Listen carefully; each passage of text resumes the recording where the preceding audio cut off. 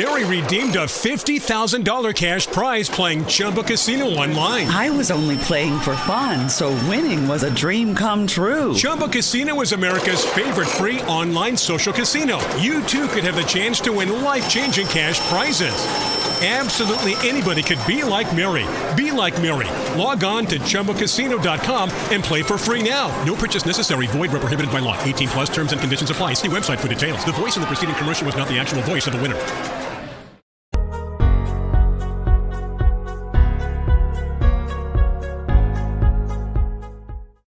And what's up? Welcome in. GC Live Monday edition of the show. Wes Mitchell, Chris Clark here, and glad to have the rest of you here as well. Welcome into the chat. Welcome in.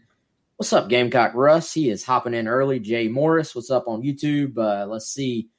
Facebook, Twitter, podcast stream, wherever you are joining us, we appreciate it. And we appreciate our good buddy, Clint Hammond. Clint Hammond and the Mortgage Network is the presenting sponsor of GC Live every single day. We obviously do 3 days a week during the football off season, and then every single day during the football season. Check Clint out, ClintHammond.com. That's ClintHammond.com, or give him a call, 803-771-6933.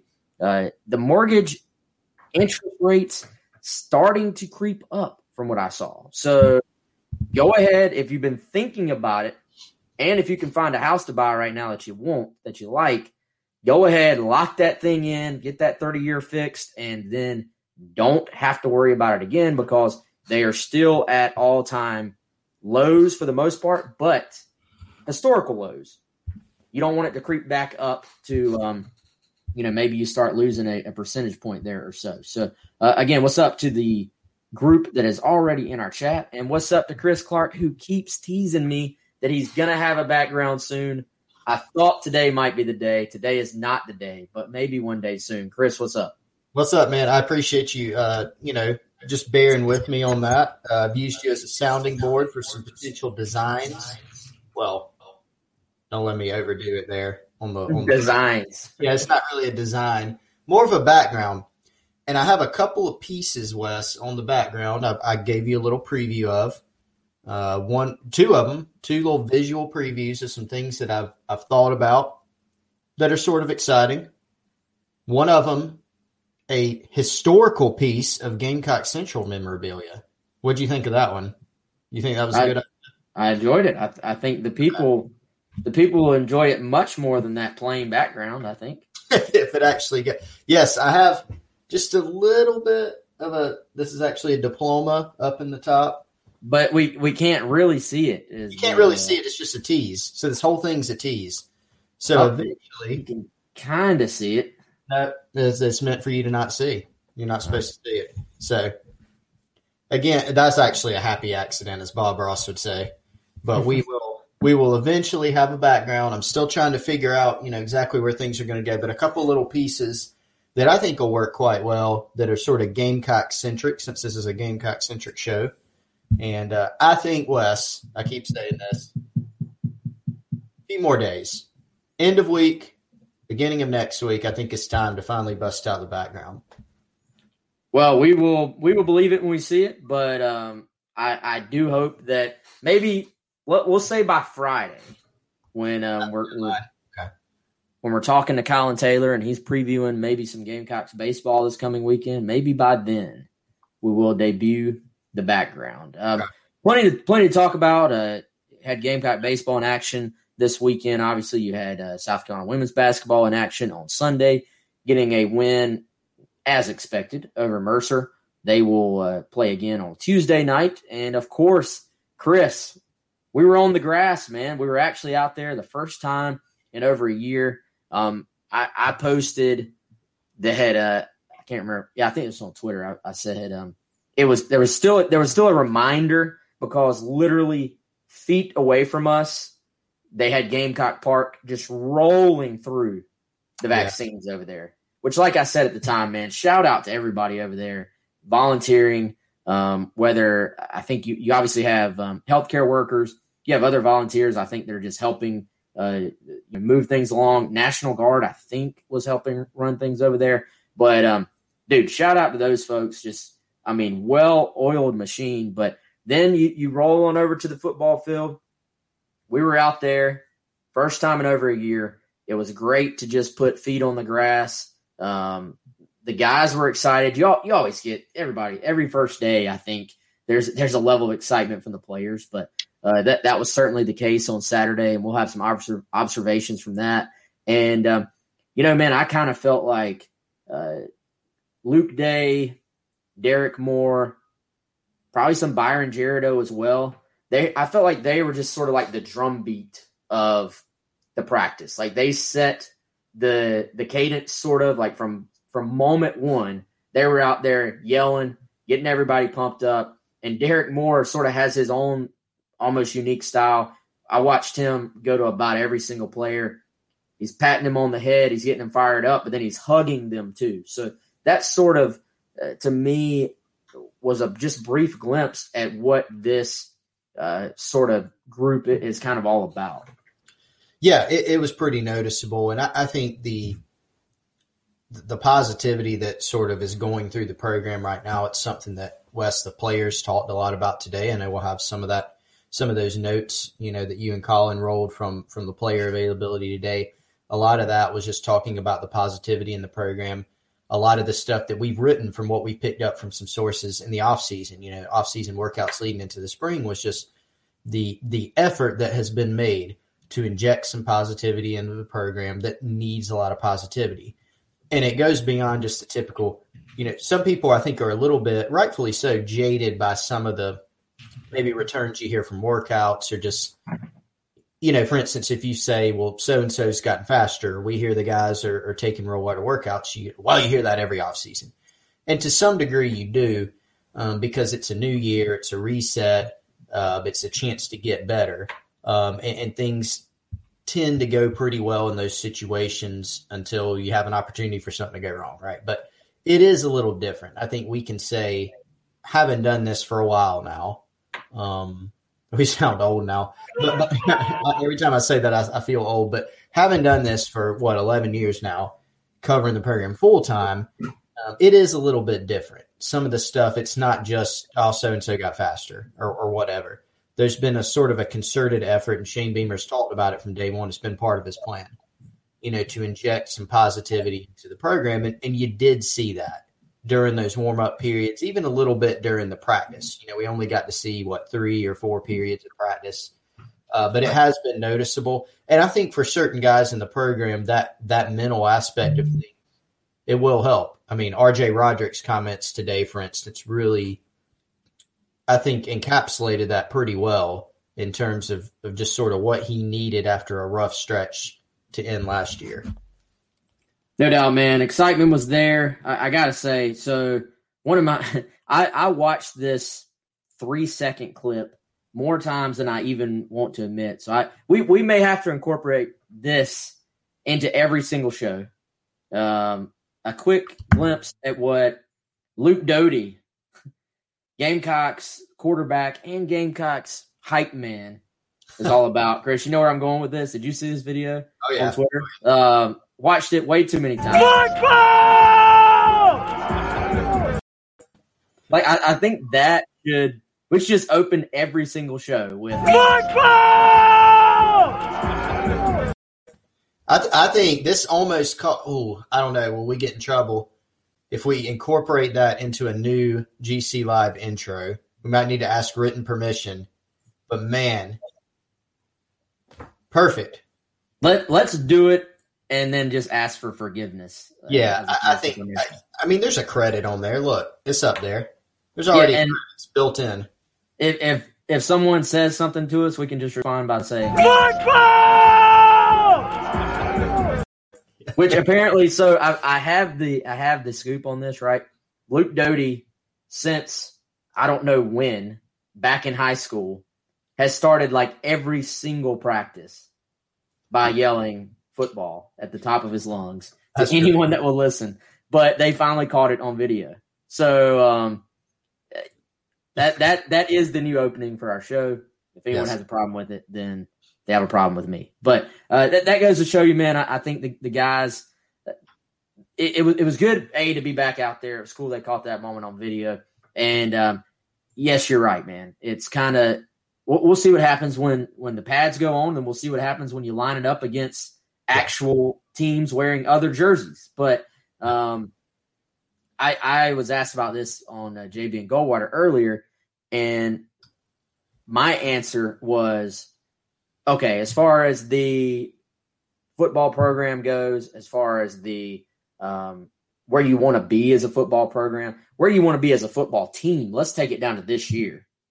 There is still a long way to go, right? You're installing new schemes. You're installing, you're moving guys around. You're putting guys in position to where you're already looking for your best 11 probably, but long way to go. Then you even zoom out. What do you want this program to be in a year? What do you want it to be in 5 years? Long way to go. But I think we are starting to see what we've seen so far is like the foundation. So if the vision is like way off in the distance and you can sort of see it, it's kind of blurry, but you can see it. What we're seeing right now is like the first step. You're setting the expectations of what is expected within this program.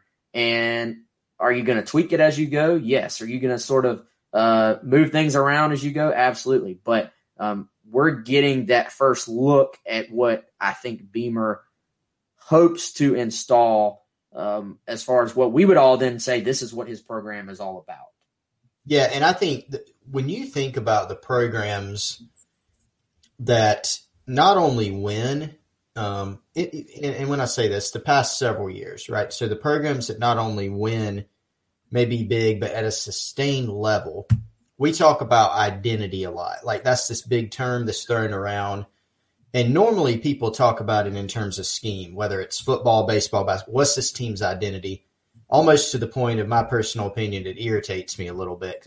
Well, what's this team's identity on offense? Well, you can have lots of different types of identities. Score points. That you want to be good at everything on offense, no matter what type of scheme you're running. I think even more important than that is your sort of cultural identity as a team. And that's another thing, like in recruiting and within like team building, culture and family, these words get thrown around so much. I mean, there's these buzzwords everybody uses. You hear them from coaches, you hear recruits who go visit places. It's a family atmosphere. I'm looking for a family atmosphere. They got great culture. They say they have a great culture. But what it comes down to for me, Wes, is do you actually have it? Because obviously the number one thing you got to have in college football to win is talent. You got to acquire talent and you got to develop it. But your culture, your sort of underlying culture is going to be absolutely huge. And there can be a lot of different types of that. You think about, two programs, and this will be somewhat of a painful subject for some Gamecock fans, but Clemson's been a really good program. And a lot of that's been built on their sort of culture that they built there, their unique style. You contrast that with another program that's been awesome in the last several years, Nick Saban's Alabama program, quite different in how they're run, both very effective. And so Shane Beamer in his opening press conference talked, about winning games and such, but what he really focused on was building the premier culture. So for him, it was, build the culture and have everything else flow out from that. So like you said, Wes, it's about right now setting expectations, setting the tone of your team and things like that. Then within that, you have to get better. You have to recruit even better players.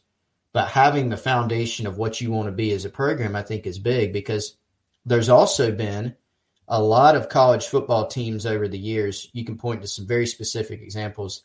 I think FSU, after they won the national title, for instance, 2013, they fell off precipitously after that. They had tons of talent on that team. But they didn't win a lot of games. And a lot of that, I think, and there's been stuff written about this, was because of the culture within the program. Not the right kind of kids, not the right kind of atmosphere. And so having that combination, that winning combination of talent plus a really good culture where you can respond to adversity, you're really close, those things definitely help, I think, in terms of building a program. Yeah, can you say that word again, Chris? Which word? Precipitously. That's got. I thought football was going to be the word of the day, but no, it is football. Yes, But you've also given us our word of the day. That's an all-timer clip right there. Yeah, I'm going to play that every show. I'm sorry. Y'all are going to get annoyed with me, but I'm cool with it. But so, Chris, all right, we're giving sort of the big picture, the vibe, the energy, all that stuff. Yeah.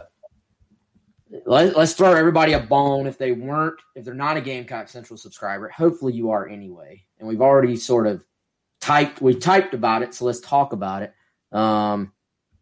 Give me one observation from Saturday, either A, that you've already typed about, or B, that you maybe you're leaving this one out there for later on. Give me one thought from Saturday. Well, I'm not going to do the easy. EJ Jenkins is really tall and big. I'm not. See, that's what I'm going to do. So let me do that one. Yeah. And I anticipated that move, so I will go around it. Here's one I thought of that I wrote about. For me, and this may sound a little silly, it was just seeing some of the guys that were not available last year or have had prolonged stretches of being unavailable for South Carolina back on the field and seemingly healthy. Right now, that has to last.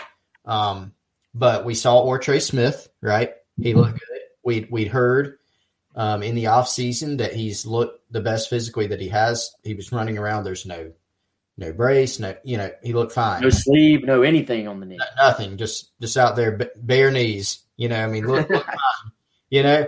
And so that was a good thing. I think he looked good running around and conditioning. Everything seemed to check out there. I think, you look at Sherrod Green, who missed most of last year out there. Jamar Brown, who only played in one game last year, missed basically the entire season. He was out there. Rosendo Lewis was out there. The linebacking core in particular has some depth concerns and questions, and so they've got more guys available. Rosendo Lewis has missed tons of practice time. Jamar Brown's missed tons of practice time. So guys that were out there, Ortre Smith hadn't been out there in obviously quite a while.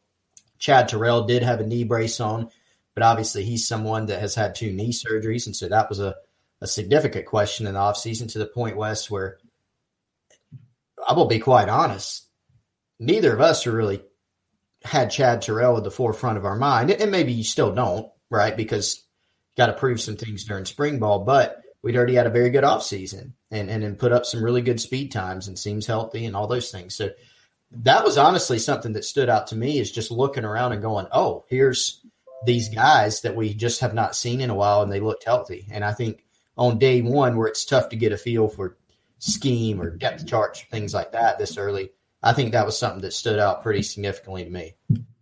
Yeah, and Chad Terrell, I believe, Chris, ran off there with the first group. So that, and I say that, I posted this on the board as well with some of our observations.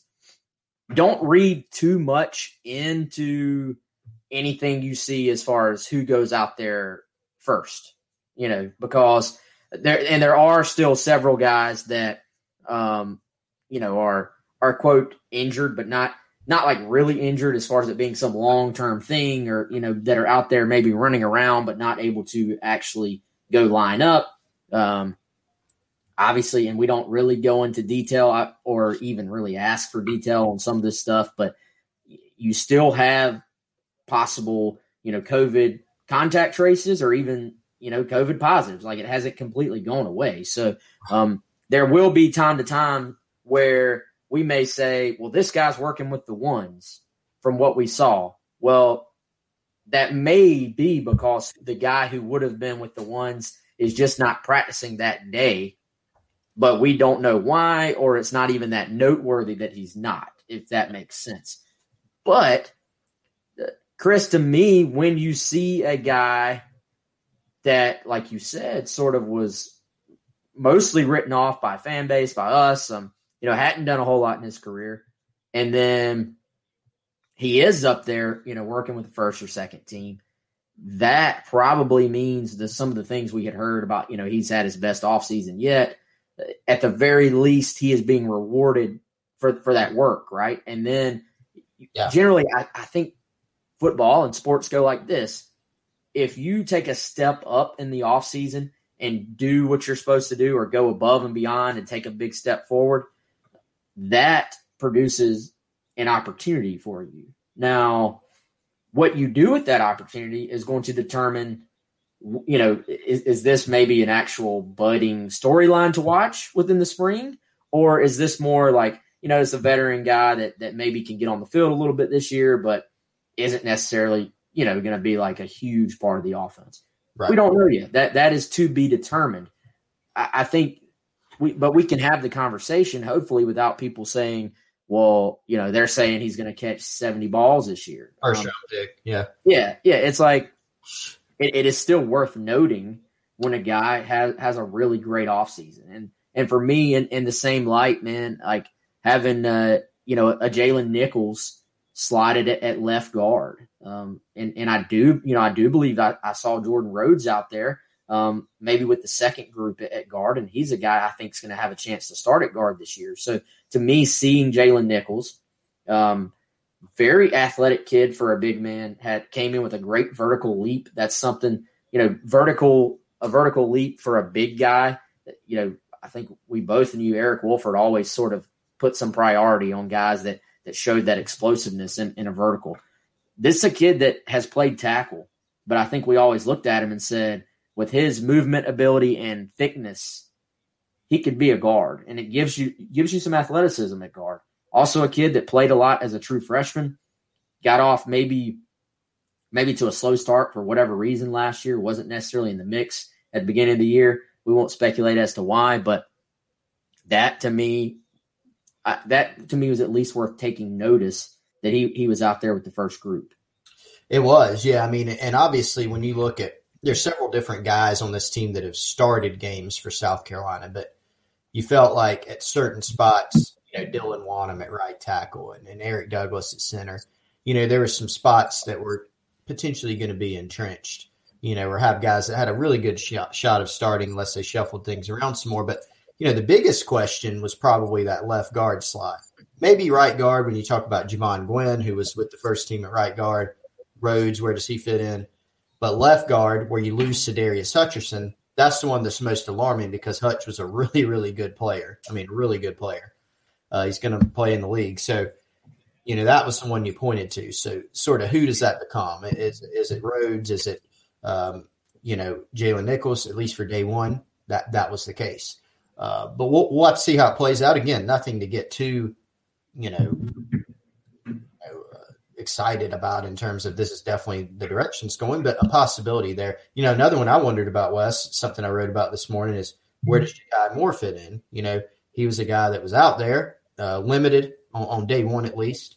Don't have any real details about that quite yet, I don't think, but where does he fit in? Obviously his experience has been at tackle, but he has that body type to where he could slot at guard as well. So there are some options, I think, interesting that are inside. Yeah, Reed asked why was Rick Sandage not out there? Why was he in a boot? I'll be honest, we shy away for the most part, even if we do find out, we'll shy away for the most part from injury details, just because you kind of have to play it by ear. What is generally accepted, what is considered giving away too much information about a guy. There obviously are some. You get into some laws there as well. So we generally try to shy away from that a little bit while also providing as much insight as we possibly can. Hopefully for him, not some long-term thing. I've heard that Rick has had a good offseason. You look at the defensive line, Chris, and whether that is on the edges, which they're calling those positions, edge now in general, both of your sort of defensive end spots. And then you look on the interior, that there's a nice mix on really on both those spots of some guys who have played at some young sort of like second year type guys. And then of some guys who are young but haven't really played, but I think there's some upside, some ability there.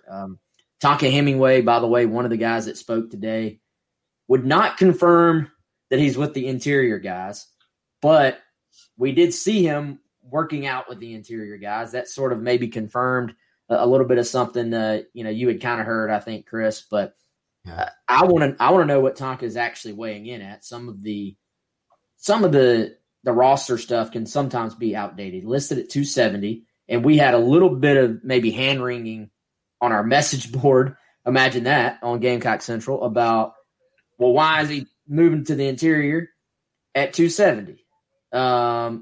Well, for one, he may actually be more than 270. For two, with a young guy, and we talked about this, I think we were probably spot on with this one, Chris, because we had heard it from so many places. Played baseball, played football, played basketball. It's hard to – you're not going to be up to 300 pounds playing 3 sports in high school. So he's one, you start to think about getting the best 4 up front on the field. After that, you start looking at what's the best 8. What's the best sort of where you have your best depth, your best players, they're all on the field. I'm not writing off Tonka Hemingway helping on the interior as a true sophomore, which last year really didn't even count. So he has 4 years of eligibility. Yeah. Because he's 270. I think that's very short-sighted. Guys grow in a strength and conditioning program all the time. So that to me was one of the other – I mean, it's kind of a smaller thing, but that at least was worth discussion that we saw on Saturday. Yeah, that was a pretty significant, I think, move. Obviously, he played outside last season. And you're right. You think back to high school, he was going between, 250 and 280. There was like this wide range that Tonka would go between depending on football and baseball, basketball. And we always knew that once he focused fully on football, he would have a chance to really reach sort of that growth potential and stay there. Now, obviously, you're thinking about playing a guy inside. That changes the equation of what you want him to weigh and, some of the different metrics there. But I actually asked, somebody I talked to a good bit who's pretty familiar with the roster about the Tonka move and maybe sort of how it plays in. And the response that I got back was, that once he fills out fully, if he stays on the interior and the goal is to keep him there, then once he fills out, he's probably more of a guy that's like 285 or so, right? Tonka Hemingway's not going to weigh 320 pounds, we don't think, right? I mean, that'd be pretty shocking if that ended up happening. So he's going to be 285 or so. And it was also pointed out to me, he's one of the highest character kids on the team. Like he's going to work extremely hard. That's something we heard all year as a freshman. He just does a great job. Drew a lot of like DJ Wanham comparisons with the work ethic as a freshman, how quickly he took to things. And that, Kier Thomas was a guy that ended up playing inside and outside for South Carolina, and inside did a really good job with his quickness. He was always a little bit undersized, sometimes too undersized, and then he put the weight back on. So Tonka could end up on the interior with his specific role, could end up, playing a similar type of role to what you would think of for a Kier Thomas. So, but a really good player, and I'll be interested to see that move. I think, Wes, in some ways, this defensive line is a little bit in the same position that it was last year, like going into last year. The big question was who can step up. They need Jabari Ellis to step up. They need Rick Sandage. They need Zach Pickens to step up. They're still in that boat, right? Jabari Ellis is sort of the leader of that group, I think, from a reps, leadership standpoint. We've found out since he said it publicly, he played last season at 265, 260, 265. So Jabari Ellis has put on more weight. Really, they need some other guys to emerge. They need Zach Pickens to take that next step, because they were in the position of having lost. You talk about this all the time. Kobe Smith, super underrated.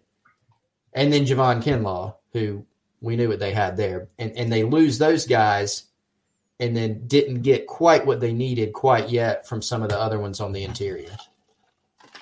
So another very tiny thing that took my brain a second to get a hold of, Chris, the jersey swap, because yes, how long has South Carolina been garnet offense, white defense? As long as I can remember. Yeah, that's a good question. I can't remember another time. The blue threw me off. That was like, what is this? Well, at least that you're like, oh, that's different. But your brain, I'm seeing 32 white. Yeah. 32 white jersey, and I'm like, that ain't Mo Kaba. Like, what? It's kind of your brain has seen that for, I mean, I want to say every practice I've ever been to. Yeah. So that's swapped. And so we assume Blue is injured but practicing, like banged up, assumption completely. And then Green, we know is quarterbacks now. The Golds, I guess, just got burned or something. We didn't see the gold jerseys out there. And tell me if I'm going too far into spring day one overanalyze mode, or if I'm possibly onto something. So one thing when I was trying to sort of reach out right before spring started and get a feel for lay of the land, some things to watch for, I was told team, as in team first has been just constantly sort of beat into the sort of fabric of the program right now. And it's the message is, if you come here and you do what you're supposed to do and you're good enough to go to the NFL, you're going to get to the NFL. But while you're at South Carolina, you're coming to play for a team at South Carolina and play for your teammates and play for your school. No names on the back of the practice jerseys. They've had names on the back of the practice jerseys before. Do you think that is completely by design, that the names were not on the jerseys? I mean, obviously I think it's a safe assumption they're going to have names on their jerseys when the season rolls around. There are still a few college programs that go completely traditional with no names, right. but kids want their name on the back of their jersey, like 100%. I don't think you're going that old school, but it was pointed out to me as well. Like, hey, do you notice there weren't any names on the back of the jerseys? Am I reading too far, and I'll open it to the chat as well. Am I reading too far into it, or is there something to that? I think there could be something to that, certainly. Now, let's psychoanalyze it even more. The switch of the garnet and the white, just to change it up, because let's try something new.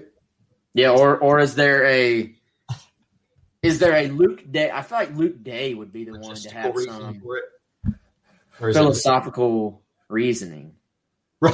Right. Yeah, I could see that. Yeah, there could be some deep, maybe Luke Day and Eric Kimry got together in some brain trust, and they've published a paper on the virtues of garnet on a specific side of the football or something like that. Who knows? I could see that. But no, I think. Well, you're joking, Chris, but it could happen. Oh, I really wasn't joking. No. I think the thing about the jerseys, that would be a good note for us to actually run down, to like confirm. But I think you could certainly be on that. That's probably not part of like COVID cost savings in the athletic department to not letter the practice jerseys. So I don't know. And good point here from Hunter Johnson. The practice jerseys don't have the names, but the workout T-shirts did. So I don't know. Maybe I'm. And let's see. WJM41 says, "I wonder if that's how Oklahoma had theirs set up." I don't know, y'all. And maybe it's just a delay in getting them printed on there. I don't know. It's spring. It's just a thought. But when I kept hearing team, and then I saw no names on the back, it sort of just got the brain turned on there a little bit. I got a couple notes, Wes, since that question was asked about Oklahoma. I very quickly did my duty. That was very quick, man. Yes, thank you. And looked some stuff up here. Oklahoma goes with, what would their color be? Crimson, red, whatever. Crimson or red on offense, white on defense. It appears they go blue non-contact for the quarterbacks, which South Carolina was green. So we can psychoanalyze green for quarterbacks. And no names on the back of practice jerseys at Oklahoma. Okay, I got you. It says names on the back. I'm looking. Let me see when this is from. This is from last spring. Or I'm sorry, the spring of 19. There are no names on these practice jerseys for spring of 19. So in 20, maybe that changed. I don't know. Okay, so I mean, it's spring. We're gonna analyze and overanalyze, and that's right. But it's worth mentioning. And you know what, man? I think maybe we'll sort of push Colin to ask the jersey thing, because it's kind of one of those questions that maybe there's some really cool story here, or maybe that's also a question that can get you an answer that makes you look like an absolute idiot, because they're like, why are you asking about the jerseys? So we just randomly picked it out of a hat, and we just decided to save time by not lettering them. Yeah. So anyway, let's see. Next practice is tomorrow. And then pro timing day will actually be Wednesday. Wednesday at 1, but that is not open. That's normally open. We can normally go out there, not open due to COVID. At least they're having it. They were not able to have it last year. So, and I haven't even, Chris, seen a list or a link of everybody that's going to be in it. I think we'll have a better idea for that tomorrow. But any other thoughts, either big picture or small picture, on Saturday or spring moving forward? Yeah, so, I mean, moving forward, obviously we have way more questions than answers. We're sitting here talking about why jerseys may or may not be lettered on the back, and so there are tons of questions still. You know, we got to see actually a little, like we saw the offense. They had 3 or 4 different sort of units offensively moving down the field, doing some little quick stuff where we didn't even really see formations. It was more of, quarterback under center and shotgun and some different things going on there. And it basically gave us a sense of, hey, here's what a very early sort of depth chart, quote unquote, could look like. That doesn't mean a whole lot of anything. But I still think moving forward, schematically, getting a good sense of what this team looks like in some actual formations, that would be cool. But, defensively, I think there's some questions from a personnel standpoint there. There are, maybe a couple spots you feel pretty good about. For me, probably that's the edge guys, because you've got, your Aaron Sterling and JJ Enagbare, Jordan Burch types back. That's probably the spot you feel best about. But I think assessing the personnel and the combinations in the secondary, that's something that I don't want to say we have no clue, but to some degree we don't. I mean, what is that going to look like just because of some of the personnel losses?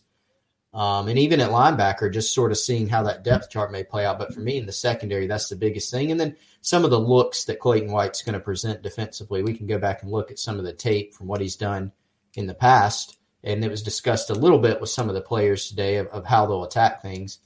But I think there's still a lot of questions. You're talking about new schemes in all 3 phases of the game. I think that's something that we still have to sort of get a hold of as spring goes on.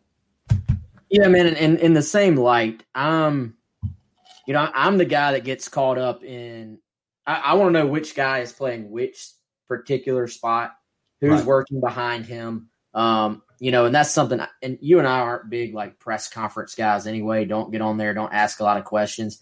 A lot of the press conference stuff is more, how did it feel to be out there? What's the difference in the scheme, et cetera, et cetera. I thought we did get a little bit, by the way, if you want to go get the full sort of recap. Colin will have some stories today on Gamecock Central. I've got some, like, a little notes section on Gamecock Central. But, I did notice when RJ Roderick talked, he was asked, what spot are you at within the secondary? And he said, I'm primarily playing, or sort of only playing, I believe the way he said it, both safety spots, which actually that one answer told me 2 things about the scheme that, small things, but maybe we didn't know. And one is that RJ, to this point, has not sort of been slated as being the nickel. We wondered, would he be like the nickel type guy in this scheme or not? So far, no, he is playing safety.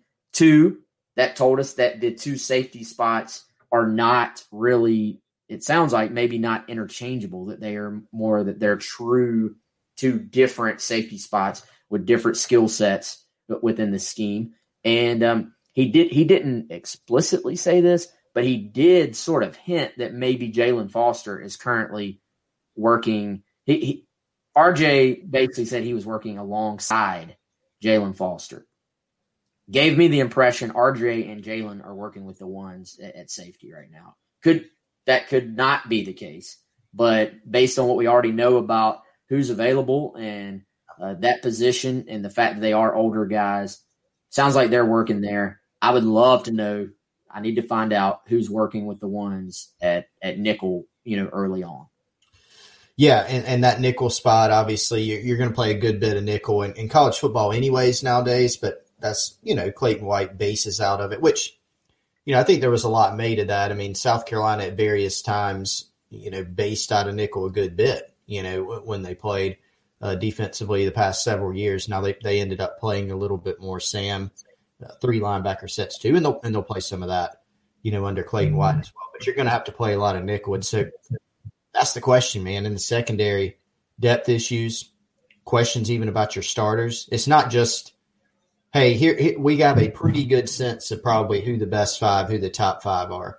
There's some splitting of hairs of, hey, maybe this guy fits in, this particular spot. You remember like last year, is Jamie Robinson a safety or nickel and things like this.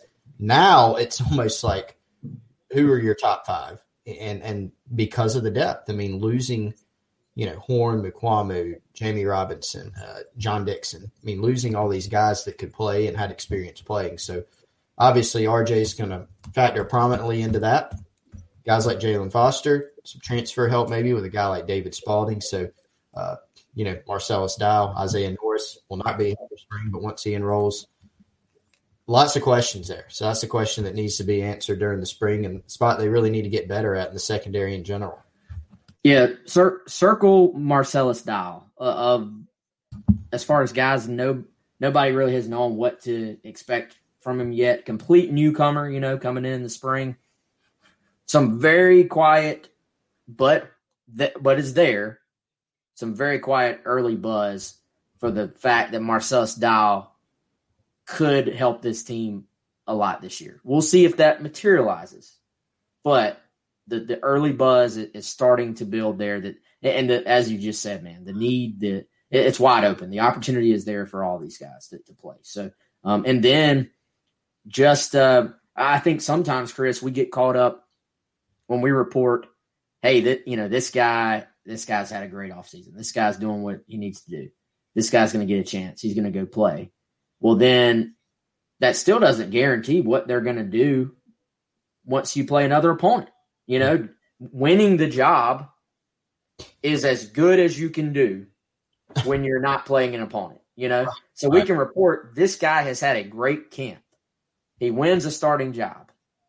That's not the case yet. That's not what I'm saying. I'm saying in general, sometimes there is some heat, I feel like, between media and fans because the expectations get built up a little too high when people want to hear the insight. They want to hear who is stepping up. They want to hear who is taking hold of a position. Well, the first step is to take hold of a position. Well, then you have to go match up and see what happens when you play somebody else. And frankly, you have 2 positions. I think we talked about this maybe last week. You have 2 positions with receiver and DB where both sides you're trying to find out who your guys are, but they're literally across from each other every time you line up, right? So is it that they're both elevating or they're both not where they need to be? So that is sometimes how the excitement builds up and then a team doesn't, live up to the excitement maybe the fans build up. But that's neither here nor there. Some people are asking about quarterback. I do think as much as Luke Doty was as much of a leader, I feel like, as you can be as a true freshman. But you had Ryan Helinski already on campus. He'd already been here a full year. You had Colin Hill coming in, veteran guy, knew obviously the offense coordinator, the quarterback, and the quarterback's coach, and most importantly, knew the offensive scheme. Then you're moving Doty around, playing him at wide receiver. it's hard to be the leader of that group with all those guys sort of a little bit ahead of you. Yeah. I think you're starting to see Doty, just some things we hear, some things we maybe see a little bit with our eyes, kind of try to take, complete kind of ownership of the offensive side of the ball and be the guy over there. Is there going to be a quarterback battle? Yes, every position is open. Shane Beamer has said as much. But I tend to think the experience with this group, even if it was a different offense, was big for Doty going into this year and something he's probably already appears to be building off of. Yeah, definitely. I mean, the circumstances that he worked under once he got to take the reins last year were, about as not ideal as you could get, right? It's a struggling, banged up team. You have not, like you said, Wes, you have not been even taking reps at quarterback all year. You're in a system that has some complexities under Mike Bobo, right? You remember one of the things that we mentioned was like early in the year, they were calling, 2 plays at once. And you got a guy in Colin Hill who knew that playbook that could do that. Well, now you're handing it off to a freshman who, by the way, hasn't even been in the room the whole time. So they had to simplify things there. You're playing really good one of Luke Doty's games was Georgia, one of the best defenses in the country. And he's a true freshman. And by the way, did not have a lot of complimentary playmaking receivers at his disposal. So just so many circumstances. So taking that adversity and being able to build on that. And we always knew that Luke had not only talent, but a lot of leadership traits, and so that was easy to see even during the recruiting process, even as a freshman. We consistently heard that he was one of the guys that was one of the best leaders, super positive guy. And he certainly carried that over, this season to where you fully expect that no matter what happens, he's going to be one of the sort of the vocal leaders and one of the heartbeats of this team. Well, and I want to emphasize something you said, Chris. The sort of moving to wide receiver, there was a lot of talk early on about how he was doing a lot of both and sort of going back and forth between the two. Well, there was a point early season had started. They're in game week. Luke Doty was with the receivers only, so important to emphasize that, because then, like you said, by the end of the year, you're being thrown into the mix at quarterback as the starter. And then you got everybody because you sort of see some potential the second half against Missouri, these expectations start to creep up there. Not that anybody expected the season to be saved at that point, but that you expected him to play really well, which, like you said, man, against Georgia, it's not going to happen. So the great thing though about Luke Doty, Chris, is I think he's not a guy that's going to let the finish to last year. Some quarterbacks, you're almost worried about throwing them into the fire if it's not probably going to go well. You don't want them to lose their confidence. Mm-hmm. I don't think Doty is that kid. I think he just embodies, confidence. So this is obviously a big offseason for him. There's a lot of learning on the offensive side for everybody. But I think offensively and defensively, one of the things not being talked about enough is maybe a simplification of schemes on both sides of the ball. Because you and I have been told many, many times, everybody knows the Bobo stuff, more pro style, lots of verbiage as far as what the quarterback has to say.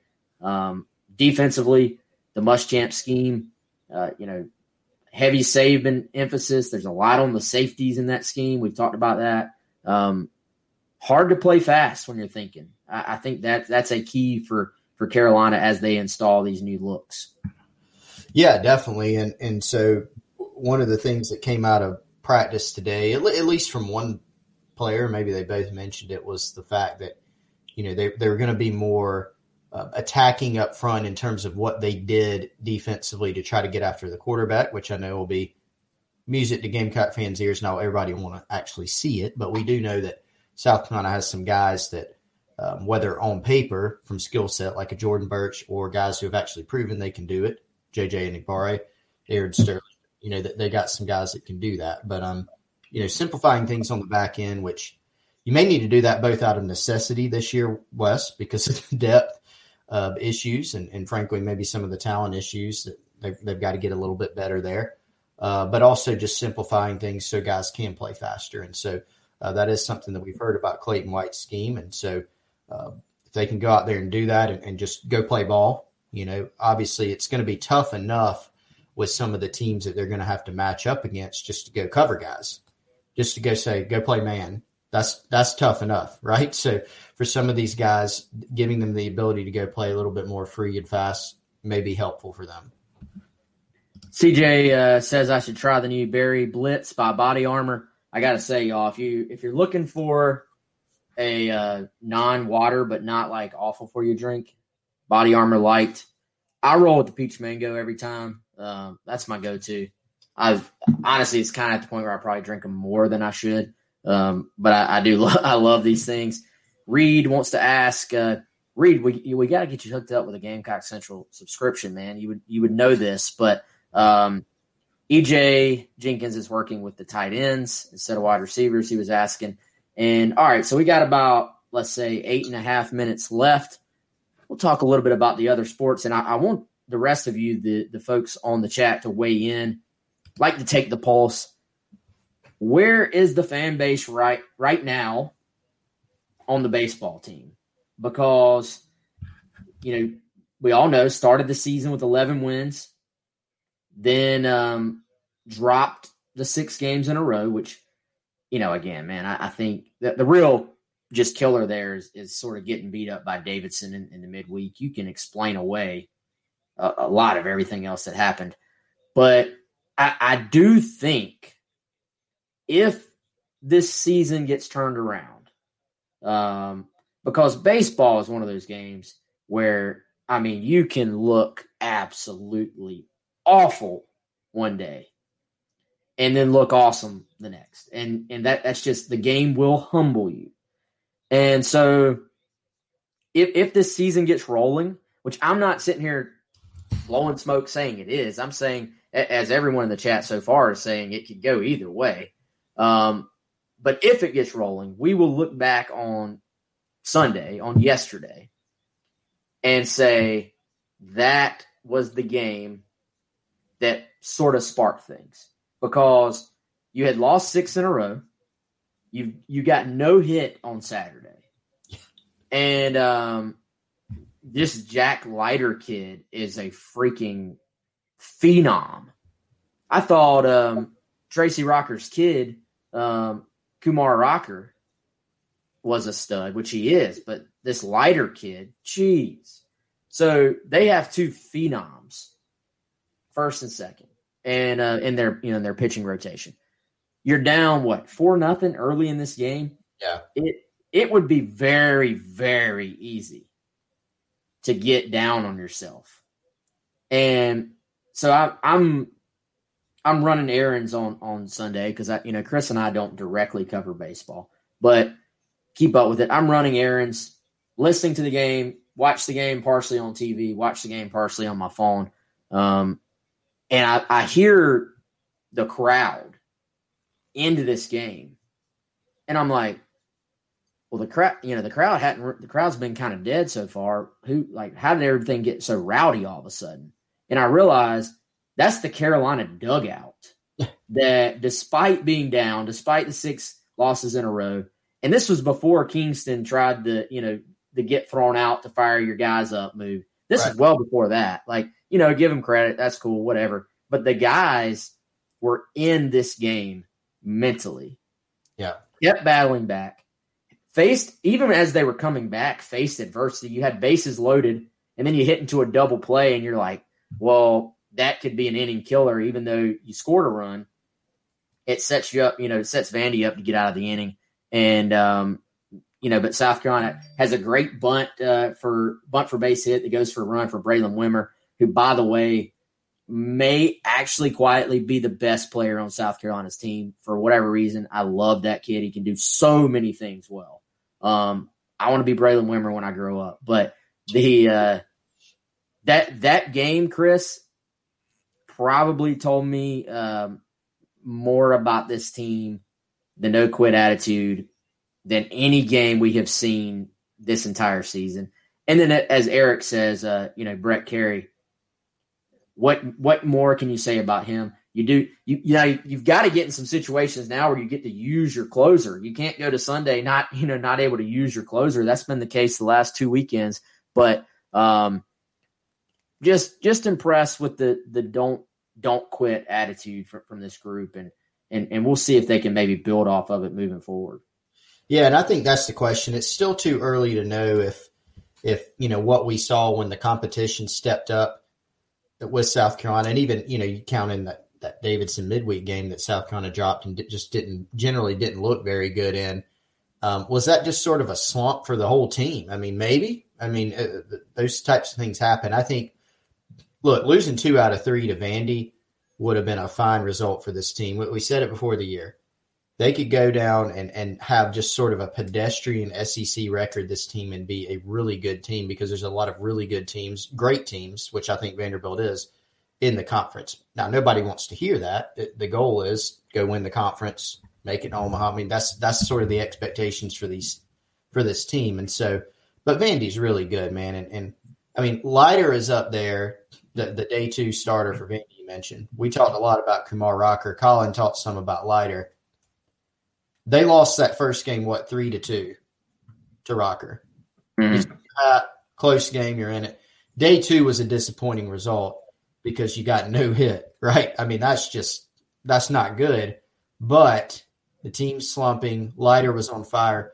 Wes, he had thrown 117 pitches and was at 95. I mean, I just, I don't want it to sound like an excuse, but it's a freaky thing. But, yeah, to come back on Sunday was certainly a big win for this team.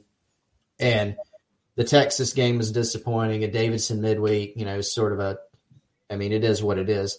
Now it's just about trying to see if you can use that as a springboard to get back on track. We do know this team is capable of hitting. We know they have, and they showed it even against Vanderbilt. They've got good pitching. They've got really good starting pitching on Friday and Saturday, especially. And they've got bullpen guys that have shown that they can do it. Some of them are young. There's still some inconsistencies there. But this is a team that's talented and capable. You don't sit there and take this whole body of work and say that the first half of the season was the same type of deal. They've shown that they can turn it on. So can they do it? Will they use Sunday as a springboard? We shall find out. They play again Tuesday, the Citadel.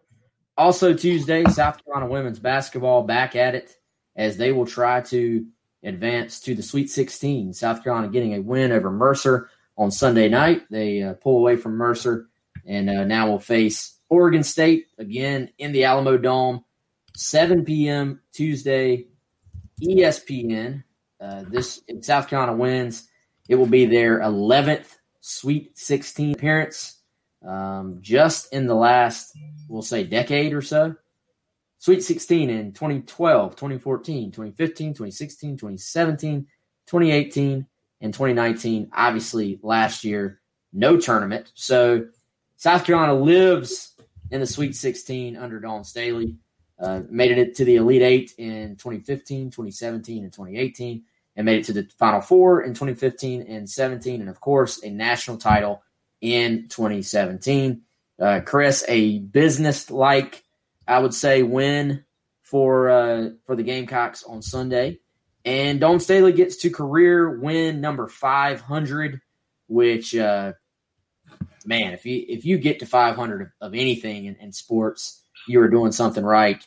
And shout out Dawn Staley. Many, many more wins to come. This is not like some career achievement thing. This is a step in the process of what will be many, many more wins. But nice W for the Gamecocks, and they will try to beat Oregon State on Tuesday in advance. Do you have any thoughts on that win for the Gamecocks, Chris? Yeah, checked out most of that game, and Mercer hung around. Mercer shot the ball well pretty early. South Carolina,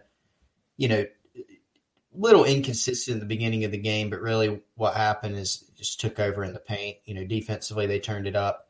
Aaliyah Boston, Victoria Saxon, they really turned it up in the post. And so I think they going into halftime right before South Carolina had stretched it to, I think, 11, and you sort of thought that South Carolina would have a chance to come out and sort of do what they're supposed to do against the 16 seed, although a good Mercer team. It's been, I think, 3 out of the last 4 years they've been in the tournament, so a good team, good program there.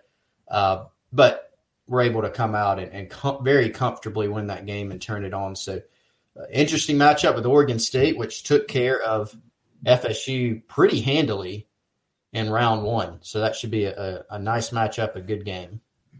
Chris, I've seen some talk about this on Twitter and, from the fan base. Are you seeing Aaliyah Boston sort of almost maybe find another level of killer instinct on the court? I think she seems to be like such a sort of laid back personality off the court and just seems to be like an awesome human being, but then so talented and obviously just sort of walks into the footsteps of Asia Wilson. Hey, by the way, come be the post player in place of the best player to ever play at South Carolina. But has worn that well, has been everything you could have expected and more. But are you seeing maybe her take that next step as far as just saying, hey, this is my team. I'm going to be the one to go make a play when they need it. It seemed like it. And not, she's always been someone that, like you said, is going to just play and back up, not have a lot of words, but just actions and back it up on the court. Even you see, some big plays. If you had the game muted, maybe you wouldn't even be able to tell what happened because she'll, go up for a layup, make it, get fouled, and there's really no reaction, whereas some people would get all fired up. She really doesn't have much, but I did notice in some of the huddles yesterday, things like that, she really took control of those, and she was the first one to speak, and she was sort of leading the team. So I do agree, and I think that's something Dawn Staley's probably challenged her to do. Yeah, I think will be fun to watch her continue. You got to remember this is a sophomore. So what will she become on the court and as a leader before she's done? Who knows? But she is obviously working on an absolutely stellar career. So shout out to Aaliyah Boston. Shout out to the Gamecocks taking the dub on Sunday, and then we'll watch them Tuesday and see what happens.